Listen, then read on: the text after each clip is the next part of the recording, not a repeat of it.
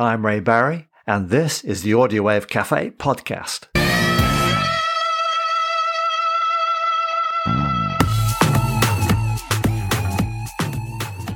On this episode, my guest is Harley Feinstein. He was the drummer on the first two albums by Sparks in the early 70s. First, I talk about Do You Need an Electronics Press Kit? And I'll also be shining a spotlight on King, Coventry's much respected 80s new wave band. I'll also be playing Encinitas Moms by Harley Feinstein's band Wag Halen. It's a lot of fun. Anyhow, let's move on.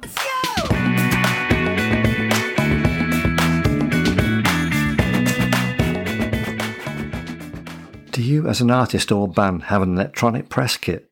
Do you even care? Well, all professional artists do have one in some form or other.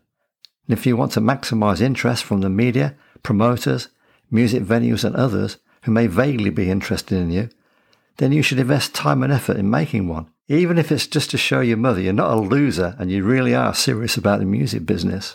An electronic press kit, or EPK, is basically a showcase of your music endeavours, which includes a bio, audio or video music tracks, promo pictures, and a logo if you have one. With you being so smart, you will want to carefully prepare a total package that stands out from all the others out there. In your bio, don't just shout out how great you are, show how interesting you are.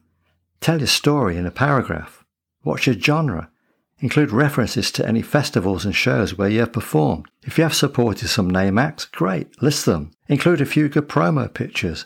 These can be taken on smartphones, which today are capable of taking perfectly acceptable high-resolution images. Include links to your best music tracks. No one really wants to download your precious music files. Instead, include, say, a link to SoundCloud or Spotify. When you have assembled it all together, does it as a whole create the right image you want to convey? Is it an accurate expression of you or your band? When completed, you could embed the EPK in your website or use Dropbox or Google Drive to host it. If you have a name of, say, a radio presenter who plays music similar to your style, write to them. It just might be an easy choice for them to check you out as you made an effort to connect with them personally. The same goes for music bloggers, venues, promoters, whatever. You can do this when you release a new music track to generate interest. You never know. Someone out there just might get back to you, and wouldn't your mum be proud?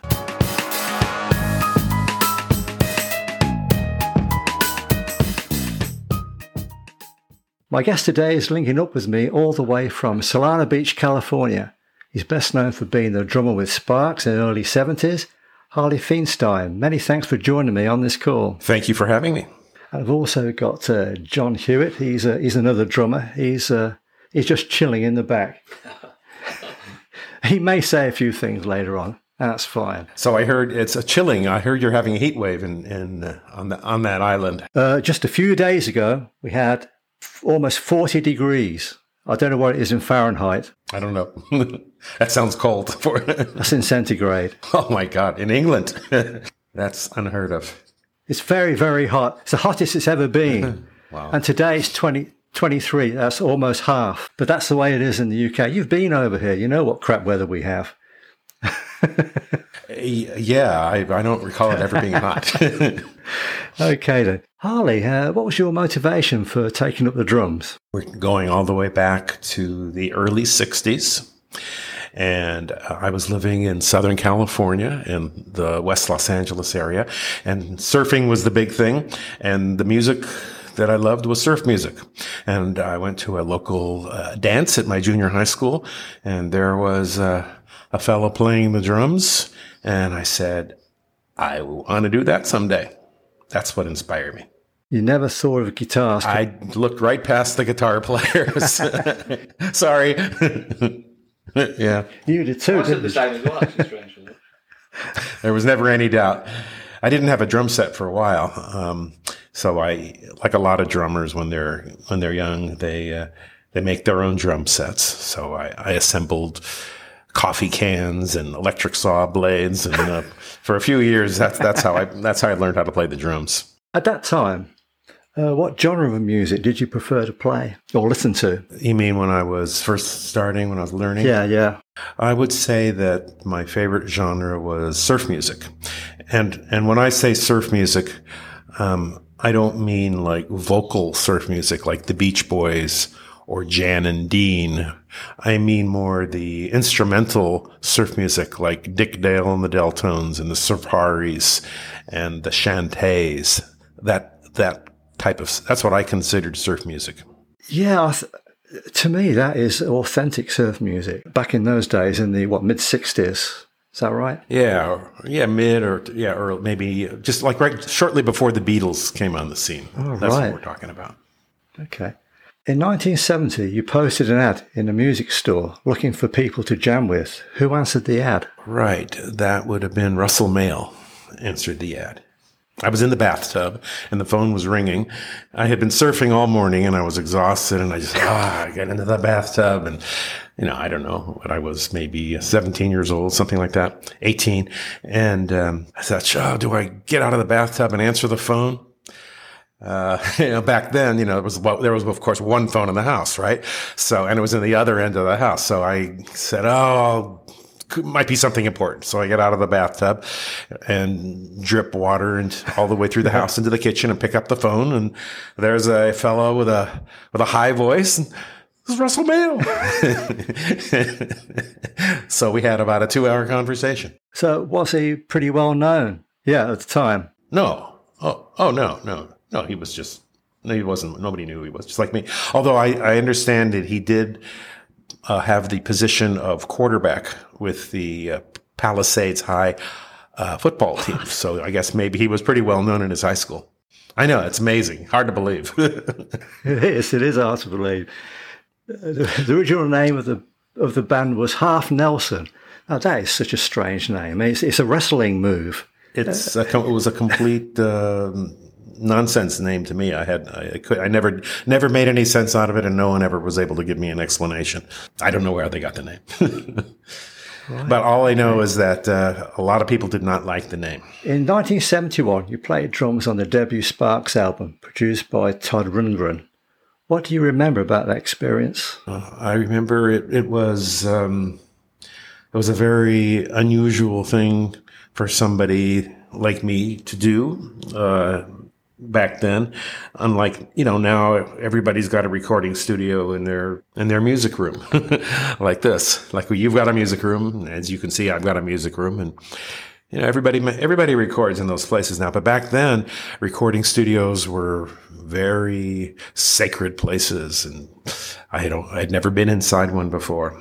And you'd walk in, and it was this amazing place with this glassed-in control booth and all the blinking lights, and I felt like I was on the Starship Enterprise. So I was pretty dumbfounded by the experience. I was amazed that I was able to get to do this.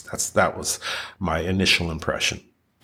Was it the single Wonder Girl that helped get the band their first European tour? I'm not sure if Wonder Girl had much to do with it, but I don't know who it was that made the decision to select Wonder Girl as the single. I don't believe it was any of the band members. I don't recall there ever being any discussion over the single. I believe it was I think it was either made by the owner of the record company or by someone high up in the distribution.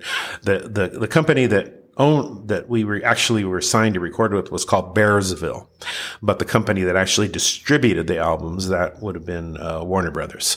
So the two companies kind of both had a lot of say in what happened with the band, and one of them said, "Yeah, I think Wonder Girl should be the one that we can promote."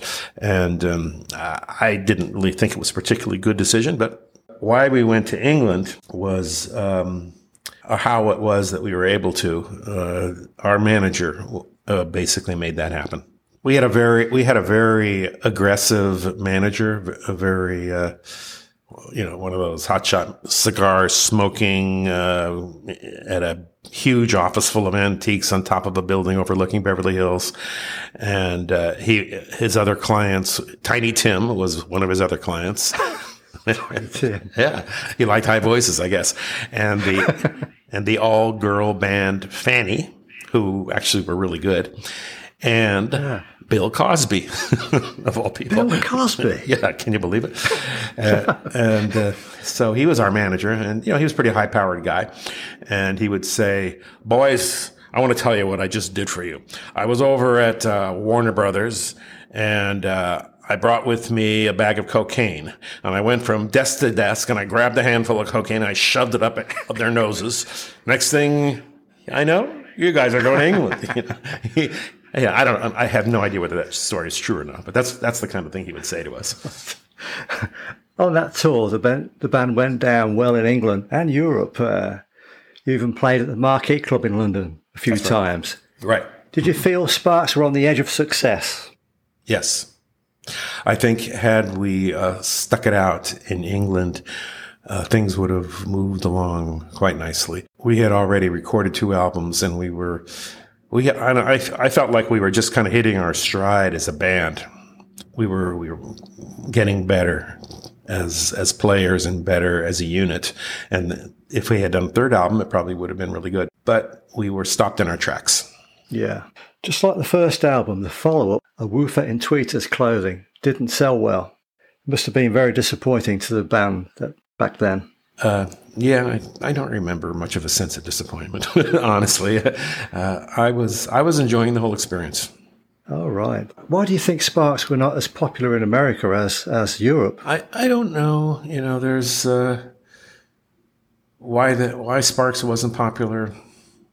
It's hard for me to judge the music objectively. Okay, I know when people write about the music from the first 2 albums, critics, and they say that the music sounded very weird and unusual. And to me, it never sounded weird. Okay, it sounded like rock and roll. I mean, that's what we all felt, that we were just rocking as hard as we could.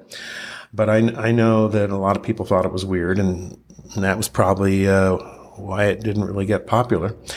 And I did talk to Ron after Sparks really took off in England. The first 2 albums didn't sell well, and then the 3rd album did sell well. That's when they became popular. So I sat down with Ron in a restaurant after they had become very successful in England, and he told me that he said, look, the only reason why the 3rd album sold better than the 2nd album and why we're bigger now than we were back then is strictly marketing by the record company.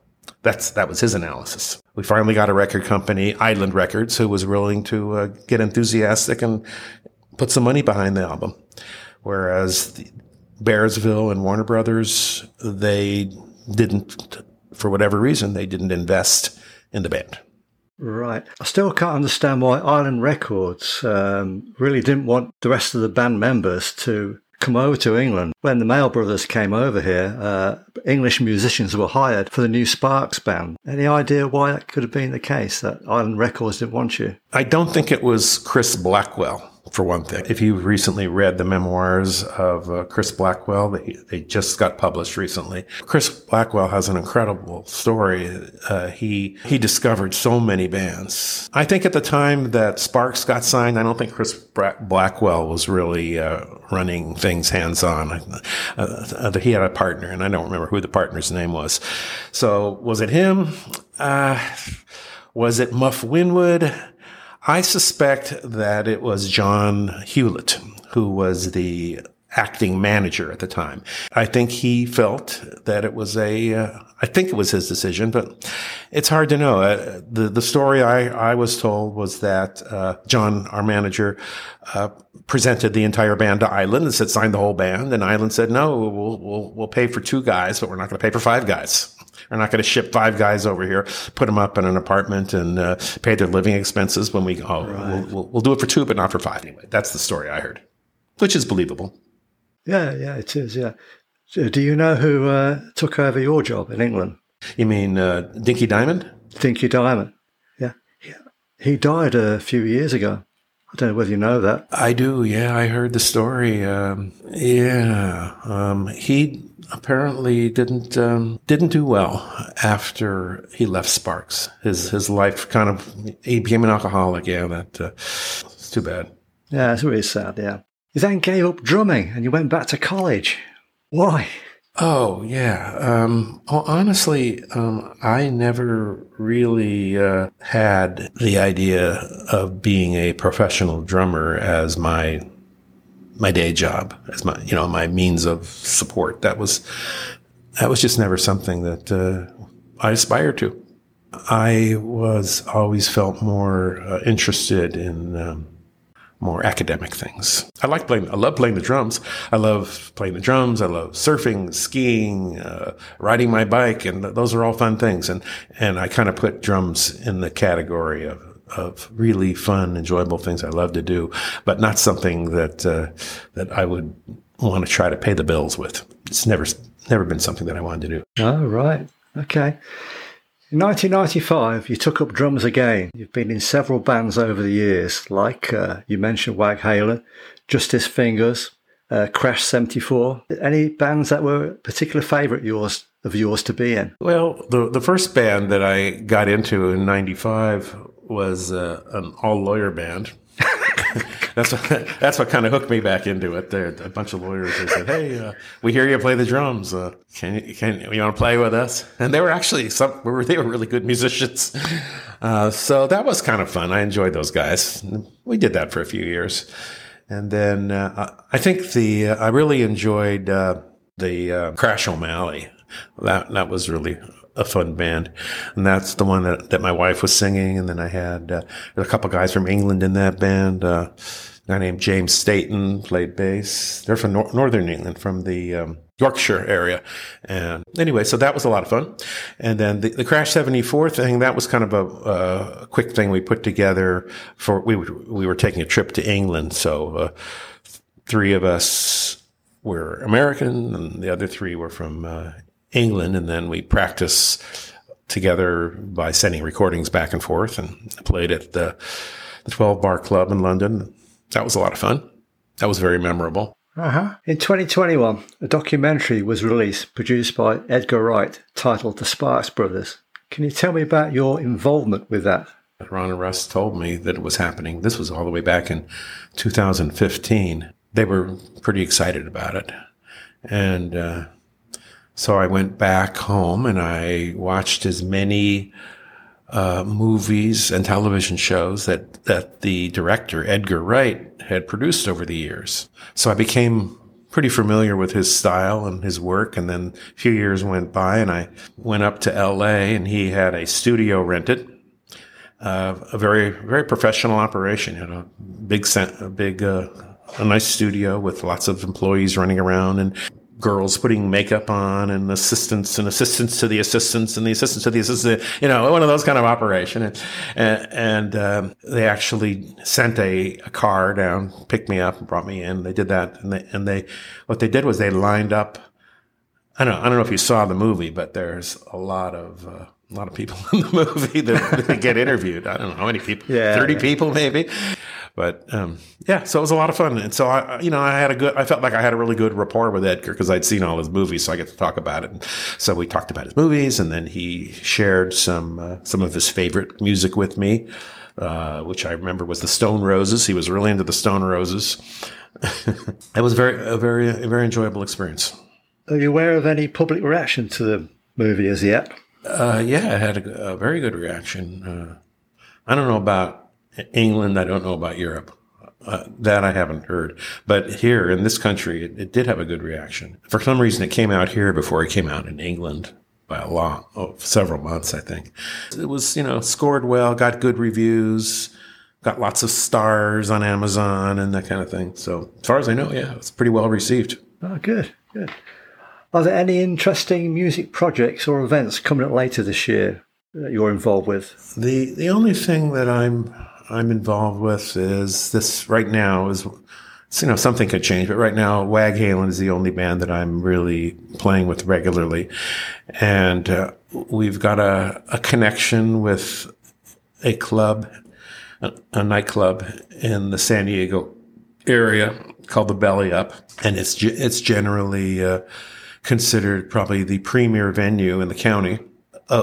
When I'm saying, I mean, in the 800 people type, obviously there's like stadiums and things like that. But for the, 700-800 people type of venue, it's the best one.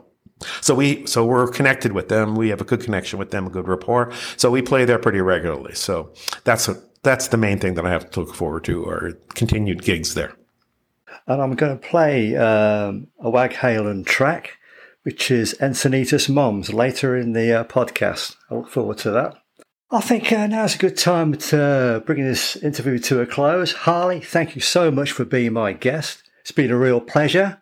John, thanks for chilling. Yeah, great.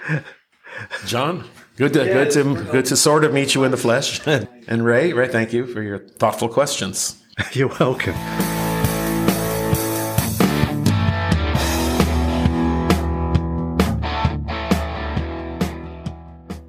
This band broke up more than 36 years ago, and in their 4 years together produced 6 singles and 2 albums. They successfully toured the world and seemed unstoppable. I'm talking about Coventry new wave band King. It was in 1981 when a certain Perry Haynes first noticed the performing talents of vocalist frontman Paul King in ska band Reluctant Stereotypes. And when they broke up in 1981, he offered to manage Paul King's next band, Raw Screens. New manager Haynes was a fashion designer and also ran a fashion magazine, and his influence must have been a crucial component to the band's eventual success. I think Raw Screens was the platform where the music and image style was developed, when, in 1982, Raw Screens changed their name to King. In 1983, after a couple of personnel changes, when Lynn Thompson, sax player, left the band, and Colin Haynes was replaced by John Hewitt on drums, the rest of the lineup consisted of Tony Wall bass guitar, Mick Roberts keyboard, Paul King vocals, and Jim Lansbury guitar. There is no doubt that Paul King contributed greatly to the band's growing success. Building a following at their gigs, his image, stage presence, and strong vocals was a cherry on the cake of the rest of the band's fine musicianship. It wasn't long before King would sign up with CBS Records, but their first 3 singles struggled to make an impact. The first release, from the Steps in Time album produced by Richard Burgess, was Love and Pride, which charted at number 84. The next 2, Soul on My Boots and Won't You Hold My Hand Now, failing to reach the top 100. But following the interest generated with an appearance on Channel 4's TV programme, The Tube, CBS decided to re-release Love and Pride, and in February 1985 it reached number 2 in the charts. Paul King described the song as their anthem. For me, it was the perfect pop song for the era. Recently, John Hewitt kindly loaned me a cassette of a rare live recording at the General Wolf pub in Foeshill, Coventry, recorded in April 1984, and the band performed the song twice. Incidentally, that live recording of the gig showed what a really good, solid band they were. That year, the second and final album, Bittersweet, followed, reaching number 16 in the album charts. The final single, Torture, reached number 23 in 1986. But storm clouds had been circling for some time, and the band dissolved later in 1986, freeing Paul King to pursue a solo career in America. In 1987, he released an album titled Joy, produced by Dan Hartman. In 2015, the other band members reformed, calling themselves King Phoenix, this time without Paul King, replaced by Tony Dangerfield and a trio of female backing singers. You can check out what they were doing back then on YouTube, obviously enjoying performing their old favourites again, and sounding, well, revitalised. Not bad, guys. Not bad at all.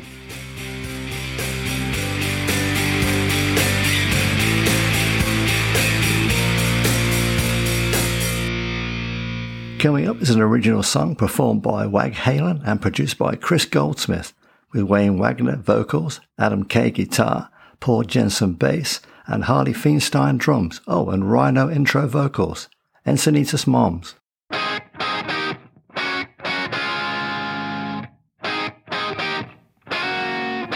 Why, you Encinitas moms are looking hot. Come by my shop, you know we can stop if you're looking hot. Pushing babies straight in a line. Ooh, mama, you're looking fine. Cruising along and down by the sea. Buy a few Escalade, you're for me. So Encinitas moms are so hot. Encinitas moms are so hot. Living, loving down at the mall. You're making wine. Wag Helen, stand up tall. You're not snobby like a or your moms. You always smile at the wagon Tajay parking lot. Yoga pants, namaste. Vinyasa and a soy latte. You don't stop turning a song. We can't wait till your daughters and moms. So It's Anita's mom, I beg you seduce me. it's Anita's moms are so Oh, baby, wanna put you in jacuzzi. It's Anita's moms are so hot. And I see that you have it fun. With the smiles and the love and the hug you give to everyone. So hot. So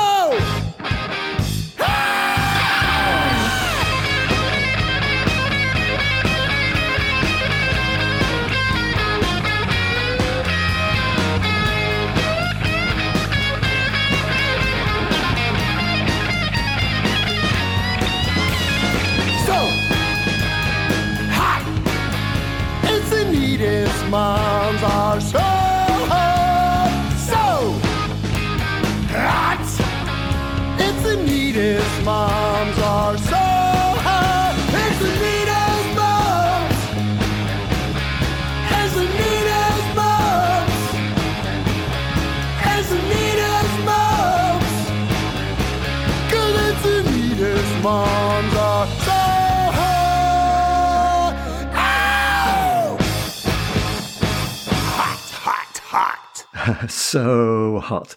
That was Antonitas Moms by Wag Halen. If you head over to YouTube, you can even check out their very funny video of the song.